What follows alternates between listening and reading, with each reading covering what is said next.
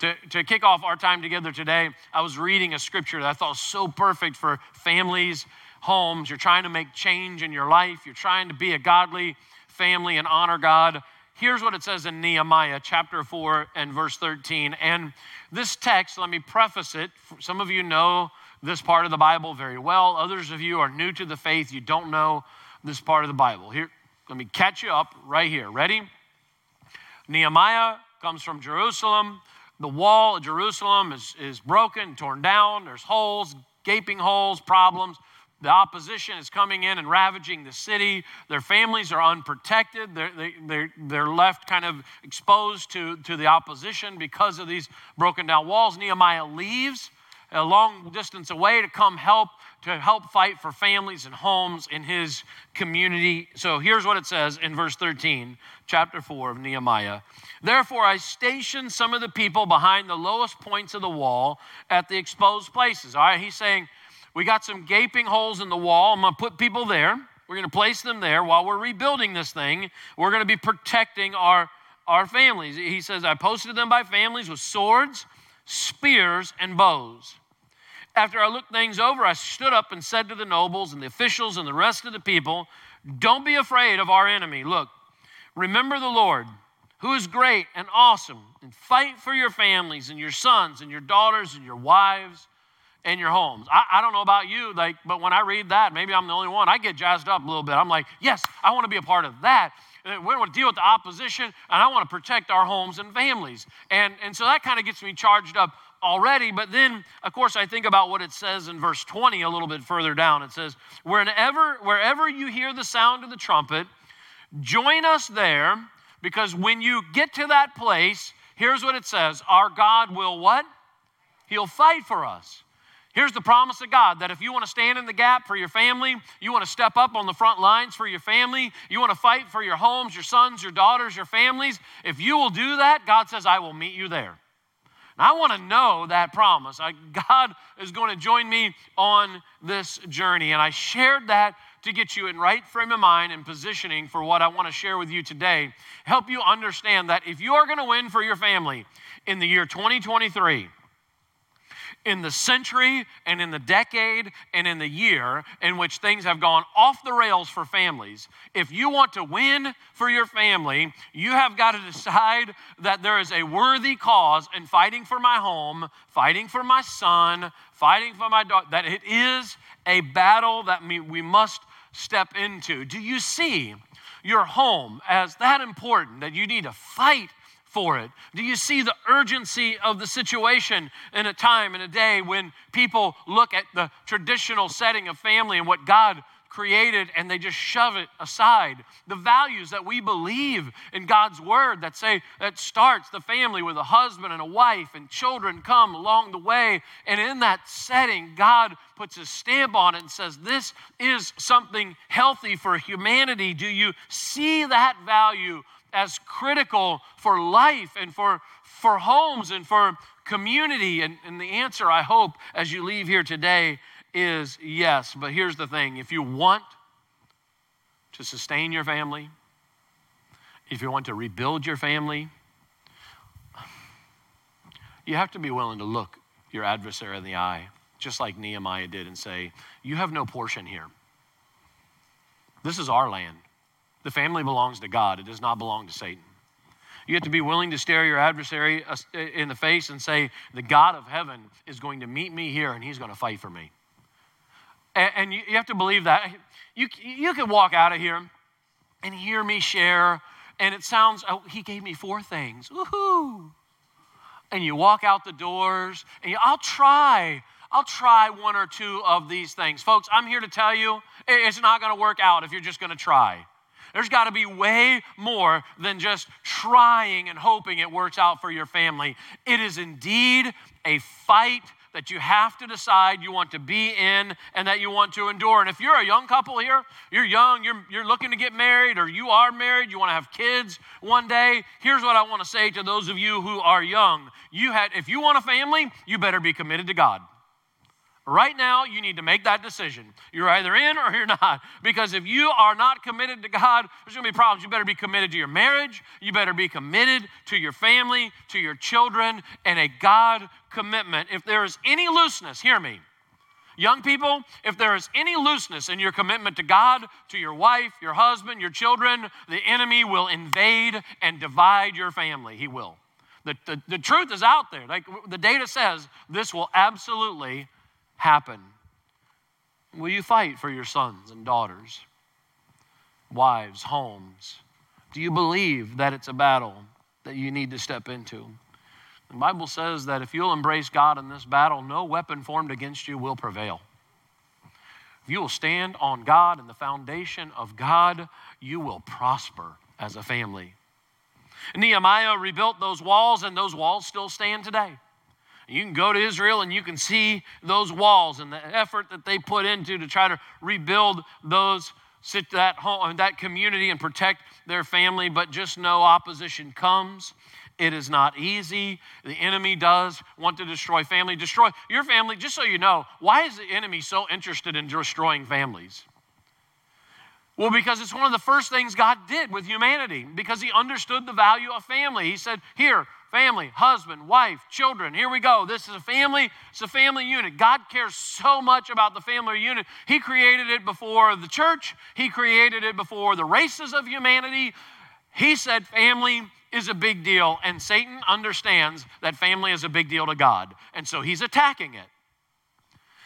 So I start out with that to get you in the right frame of mind, that if you're going to win, you can't just write these things down that I'm sharing. They're important, but the fighting mindset has to be front and center. I want to give you some influential helpers today, that if you're willing to fight with God on your side and really step into this battle, that you would see these ways that you can influence your family in a very big way. And so here's the first one. It's a really big deal. I put it in your notes.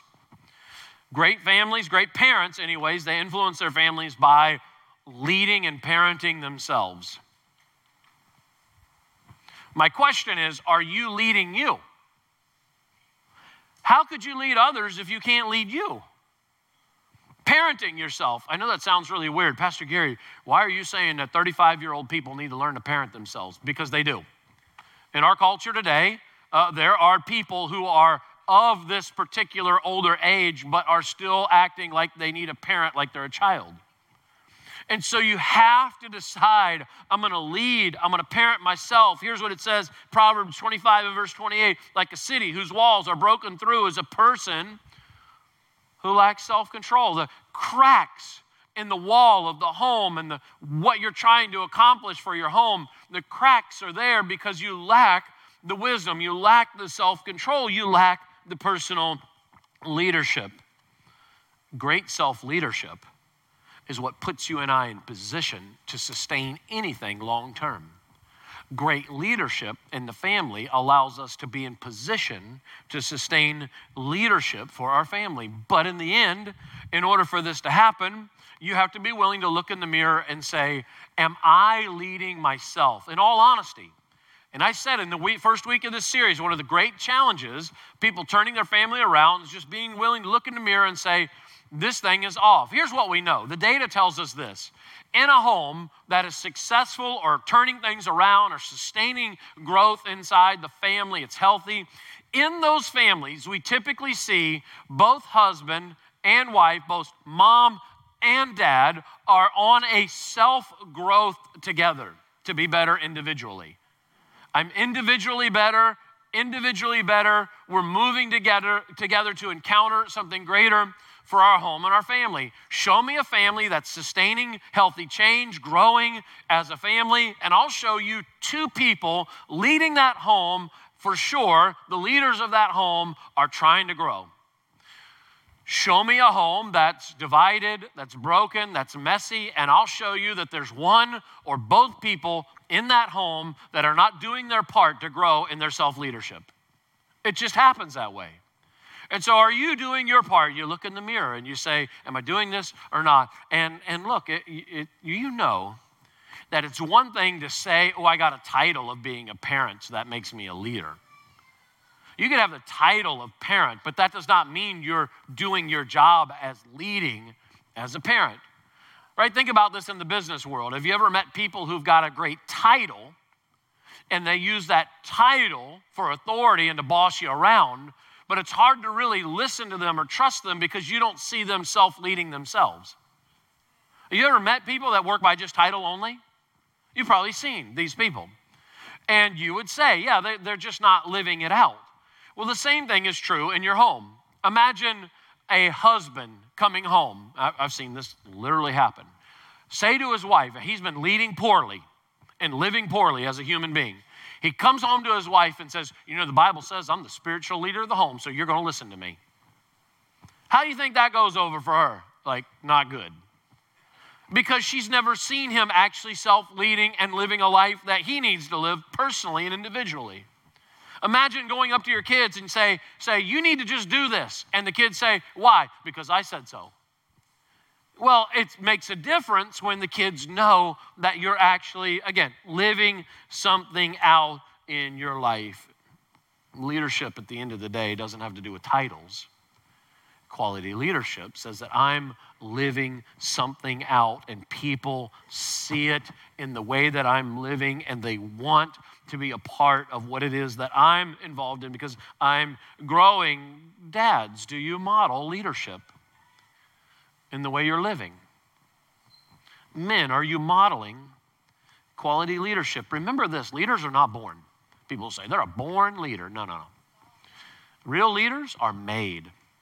And they're made through the trials and the ups and downs of life and how they respond along the way. There's an old saying that John Maxwell said, you know, that if you think you're leading and you're out leading and you look around and there's nobody following you, all you're doing is taking a walk.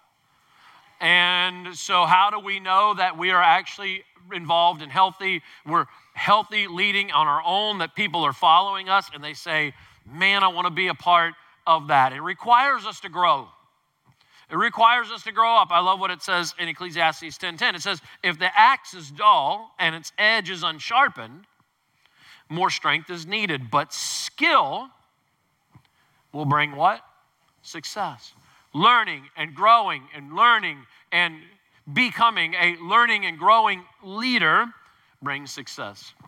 I lead this trip every year. It's called Wild at Heart. I take about 40 men on a journey to help them understand what it really does mean to be a man. And they come back with all kinds of interesting things that they discovered from that trip. And so many of them want to learn to lead spiritually, but sometimes some of the things they share just such a portrait of learning how to really grow up as a man. And one of them shared this with me once, and I thought I would read it to you. He said this, I remember my wife often saying how exhausting it was for her to have to tell me what to do all the time. I could stop right there.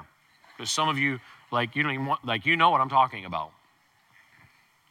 It's why the sexiest thing a man can do is to say to his wife, I've got this. And then take care of whatever needs taken care of. I've always reasoned, if you just tell me what you want me to do, if you just make a list, I'll gladly do it. But she didn't want to be my mother. She didn't want me to be another child that she had to parent. She wanted to be my wife, and she wanted to apply all of my intelligence and learning capabilities to the logistics of managing our lives and our household. She wanted me to figure out the things that needed done, devise my own method of task management, and go forward. What he understood is that my wife, what she was saying is, she just wanted me to grow up. She didn't want me to be another child in the home. That's what he was discovering. And I love what it says in 1 Corinthians 13:11. When I was a child, I spoke like a child, I thought like a child, and I reasoned like a child. But when I became a man, I gave up my childish ways. And this could happen for a man.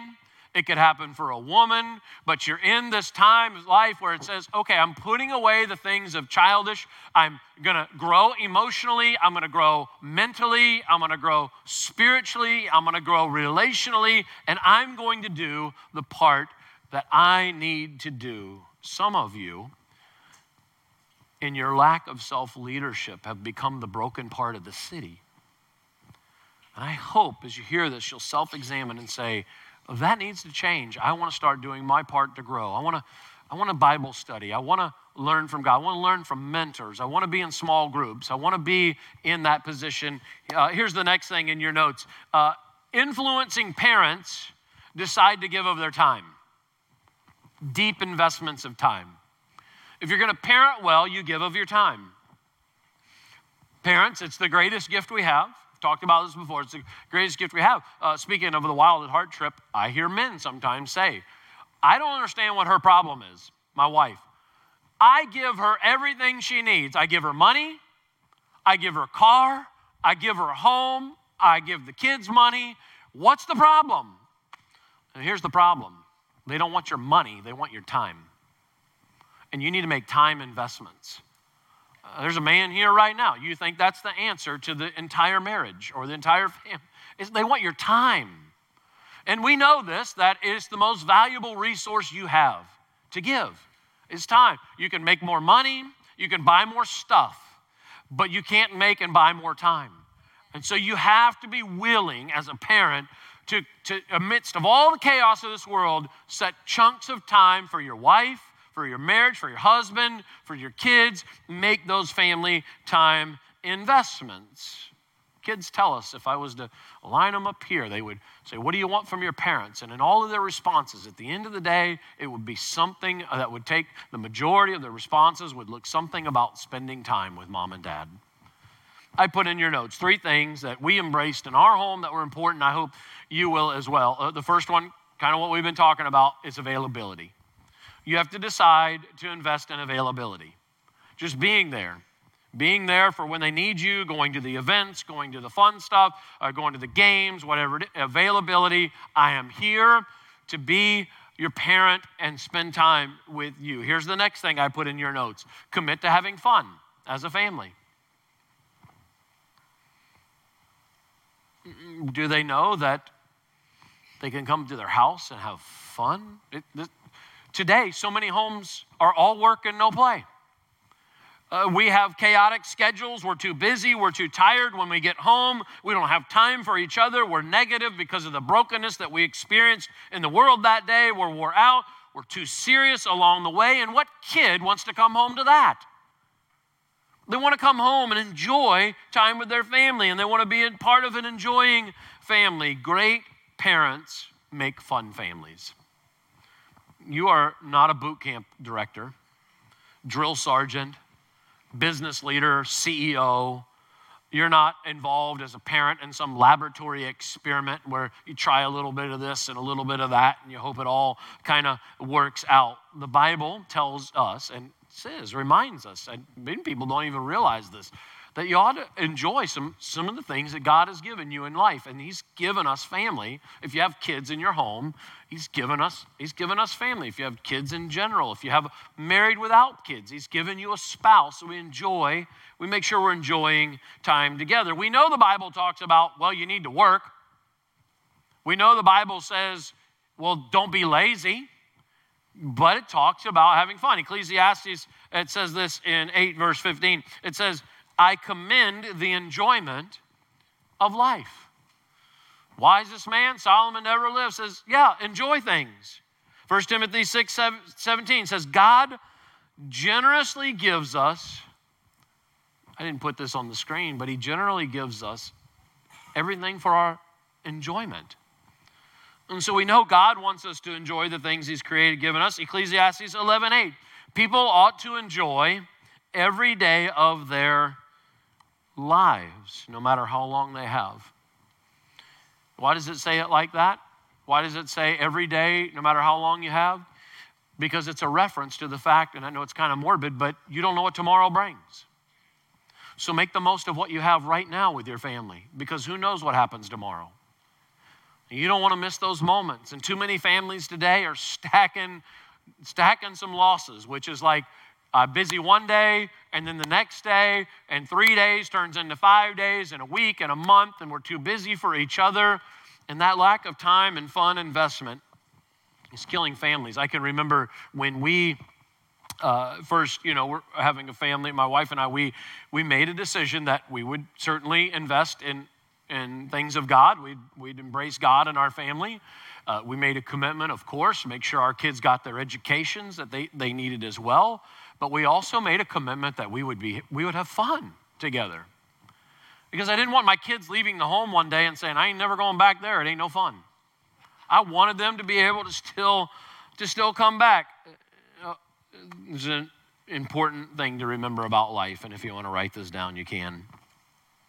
People don't oftentimes remember all the things you say, but they do remember how you make them feel, how you made them feel.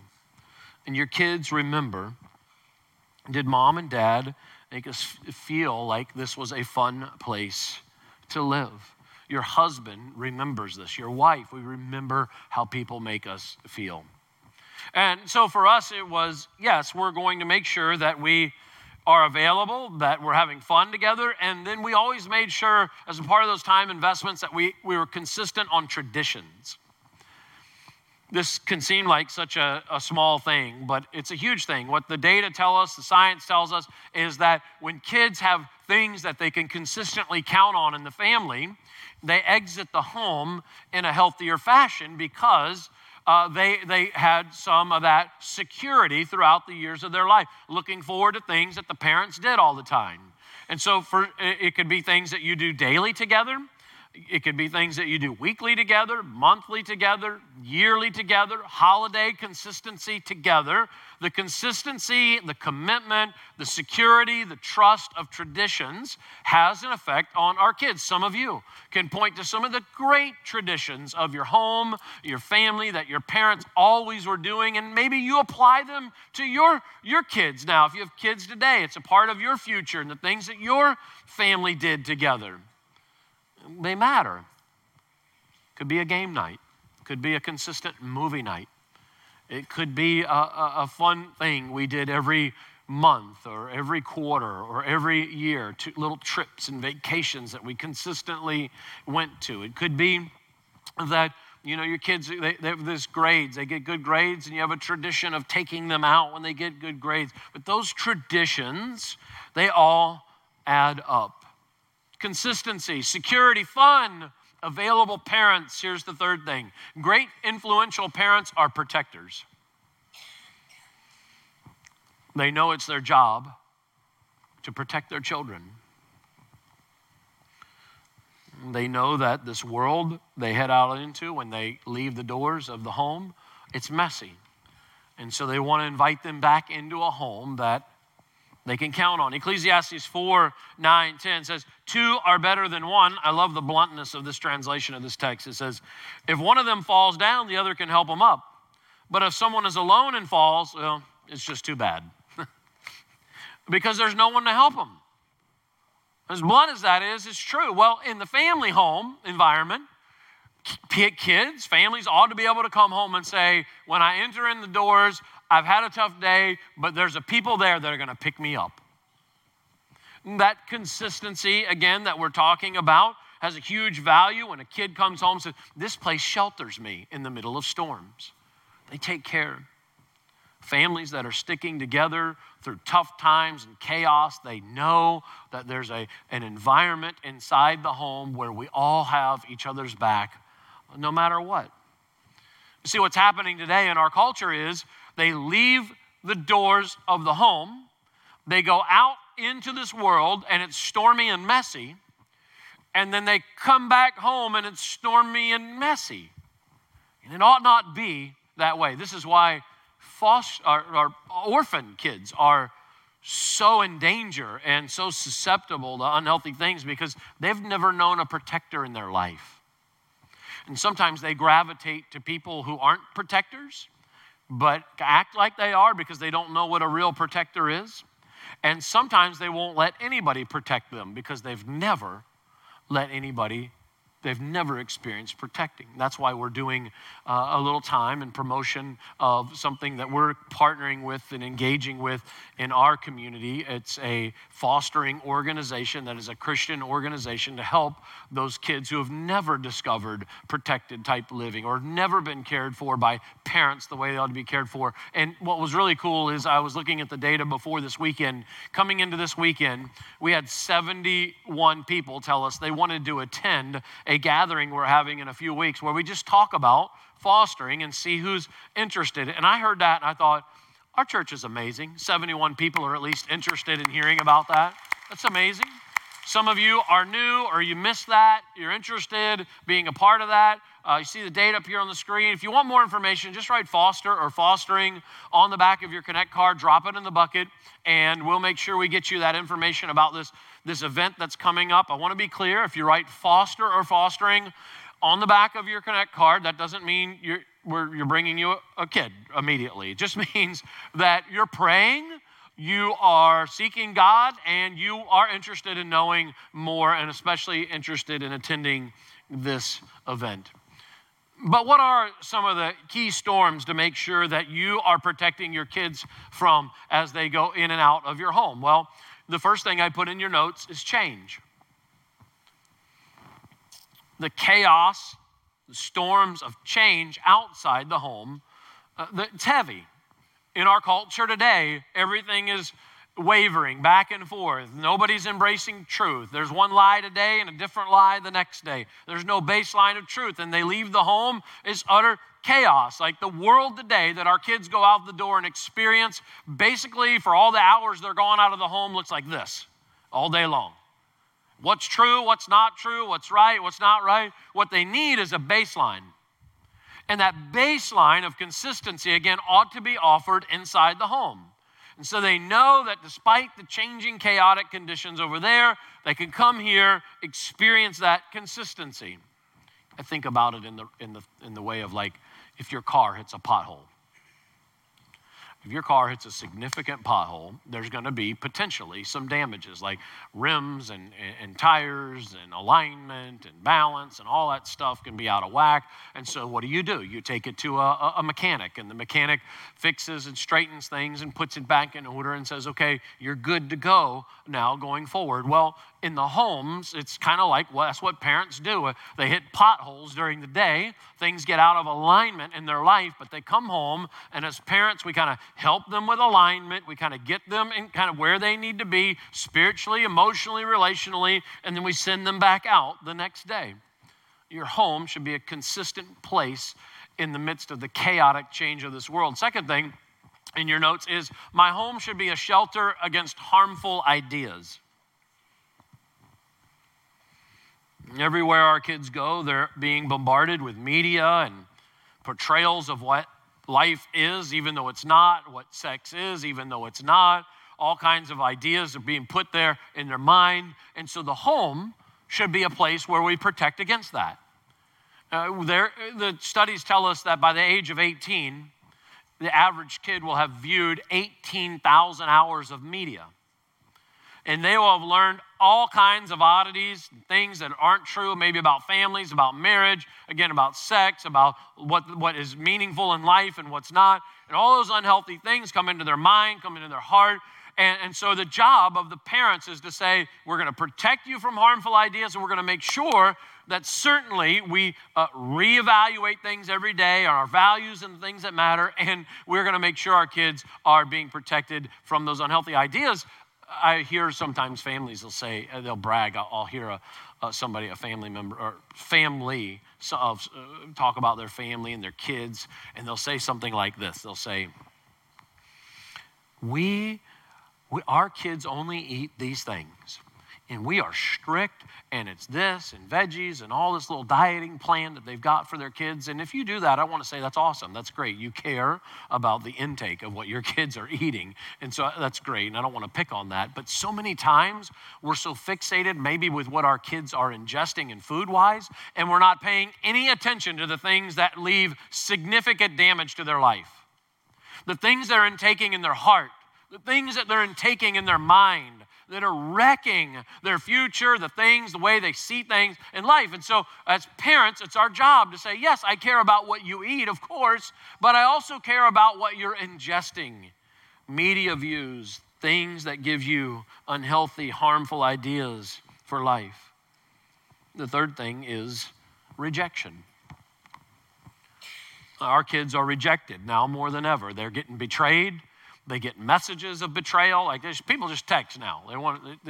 They text daggers to you, or they do things to you that are to pick you apart more than ever before. We go through struggles when we exit the home. People we encounter, work environments, and people that don't like us there in different settings. And so we ought to be able to come home and know, again, this family is here. They've got my back. We rally together.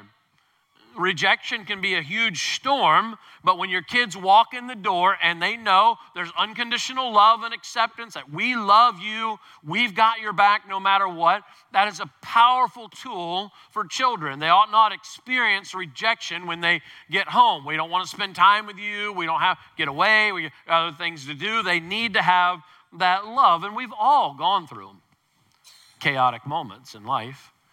We've all gone through moments where in that chaos, people say things to us. We experience brokenness of other people and it gets on us.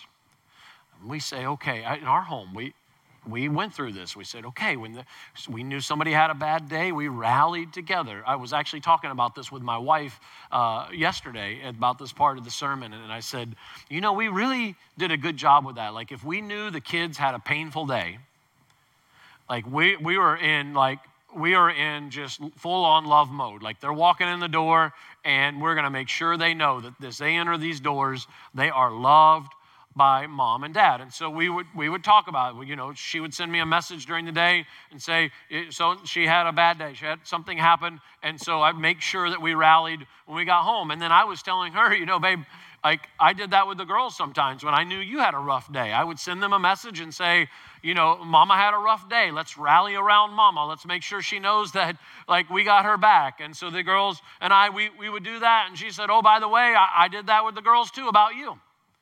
So I knew you had a bad day sometimes. And I would tell the girls, we need to rally around Dad and be there for Dad. What were we doing? We were embracing the shelter of a home that ought to be, that we've got each other's back. And of course, things flip with age, and there can even come a time where we have each other's back in a different way, where the parents get old, and the kids have to make sure the parents are still taken care of. Good families do that as well. They make sure that now as the kids grow older and the parents grow older, they're looking out and having the back of what their parents are going through as they get older in age. And I added that into my message since my kids have now left the home and they're getting older. So I want them to take care of me. So anyways, but no, we're kind of in this thing to make sure that we're doing our part all the way through. Here's the last thing I put in your notes. We teach values at our home.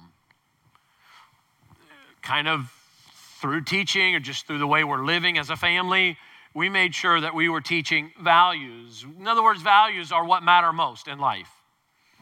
You got to help your kids know what really matters most in life and what are the lies. What's the truth about what matters most and what's not the truth. And would you agree that our kids are now getting more lies than they've ever experienced before when they leave the home?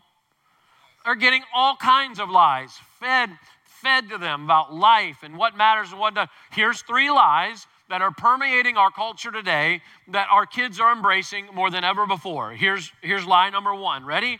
All that matters is how you look. As long as you look a certain way and have all these look, you'll be accepted. Nobody cares about the content of your character. You just got to look right. Our kids are being taught this today. What a lie it is. It's so empty to live a life like that. But we have to stand and teach them the truth about these things in life. You know what they're being told? Lie number 2 is this. The more money you have, the more important you must be. What a lie. An empty way of living. And yet our kids they're buying into this. They're making it materialism and greed the centerpiece to their life. And third thing the world teaches is that, well, the more sex you have, the more valuable you must be. What an empty way of living. We know how that story plays out years later in humanity. So we stand in that gap as a family and we say, no, I need to know, I need to tell you what really matters. And by the way, these lies are things that the enemy has been perpetuating since the very beginning. I don't know if you know, but these are really centered around the 3 lies of our adversary. It's the lust of the eyes, it's the lust of the flesh, the lust of the eyes, and the pride of life. These are the three temptations that our adversary dishes out, and it's still going on in the year 2023. Adam had to deal with it. Moses had to deal with it. Jesus had to deal with it. And you've got to deal with it as well in your household. They essentially center around this. What you feel matters most, what you do matters most, and what you can take out of life matters most. It's in the philosophy world or the secular teaching world, it's hedonism, materialism, and secularism. Sex, salary, and status are all that matter in life. And we push up against that. We say, no, kids, that's going to leave you so empty. We want to tell you all the truth about life. We want to tell you about the important things about life. And as a part of that journey, I want to share with you something I shared 2 weeks ago that we've embraced as a family to help make sure that our kids know values. We simply made sure we were always doing this, serving God and serving others. I said 2 weeks ago, that's why when your kids see you serving at church, mom and dad are serving at church, when they see you serving the community that way, see you caring about the body of believers, when your kids see you doing that, they also want to be a part of that, right? They want to know that. They want that to be ingrained into their life, and because they know mom and dad see others and serving God as valuable. They start embracing it. And when they start embracing that, they're getting outside of themselves and they're not living in this materialistic, greedy, life is all about number one, me, oh, me, oh, me. They start to realize that there's a humanity in need. I love how it describes this in Acts 10:2. It says, he and all his family, they were devout, God-fearing. They gave generously to those in need, and they prayed to God regularly. This is just like, it's just what we do as a family. We get outside of ourselves, and we embrace that. In fact, I'll go so far as to say this, like the family that's really getting this right, their kids don't wake up and say, Mom and Dad, are we going to church today? If your kids say that, you're behind. They just know we're going to church today. They don't even have to ask the question. They know that's what we're doing because it's there, and we serve God and we serve others. And so I share this with you today. And I ask you, when you consider these ways of influence, will you embrace them enough to say, fight for your sons, fight for your daughters, fight for your families, fight for your homes. When my grandfather passed away a few years ago, it was tough because he was a really great man. And I thought these things that maybe you've thought when you've lost somebody. Have you ever lost somebody in the family and you're like, that was a legacy person in our family? Like they were a stalwart in the family. They were a big deal. Like grandma, she prayed and she was a woman of faith. That person we lost in our family, he was it, man. He set character. He set commitment in motion. He was a legacy person in our family. When you lose those people, it hurts. And I was thinking this when my grandfather passed away. I was thinking, man, I hear this at funerals. People say this. That's some really big shoes to fill. Really big shoes to fill. Well, here's the news flash, folks. If you want to be a parent, you've got really big shoes to fill all the time. That's your job.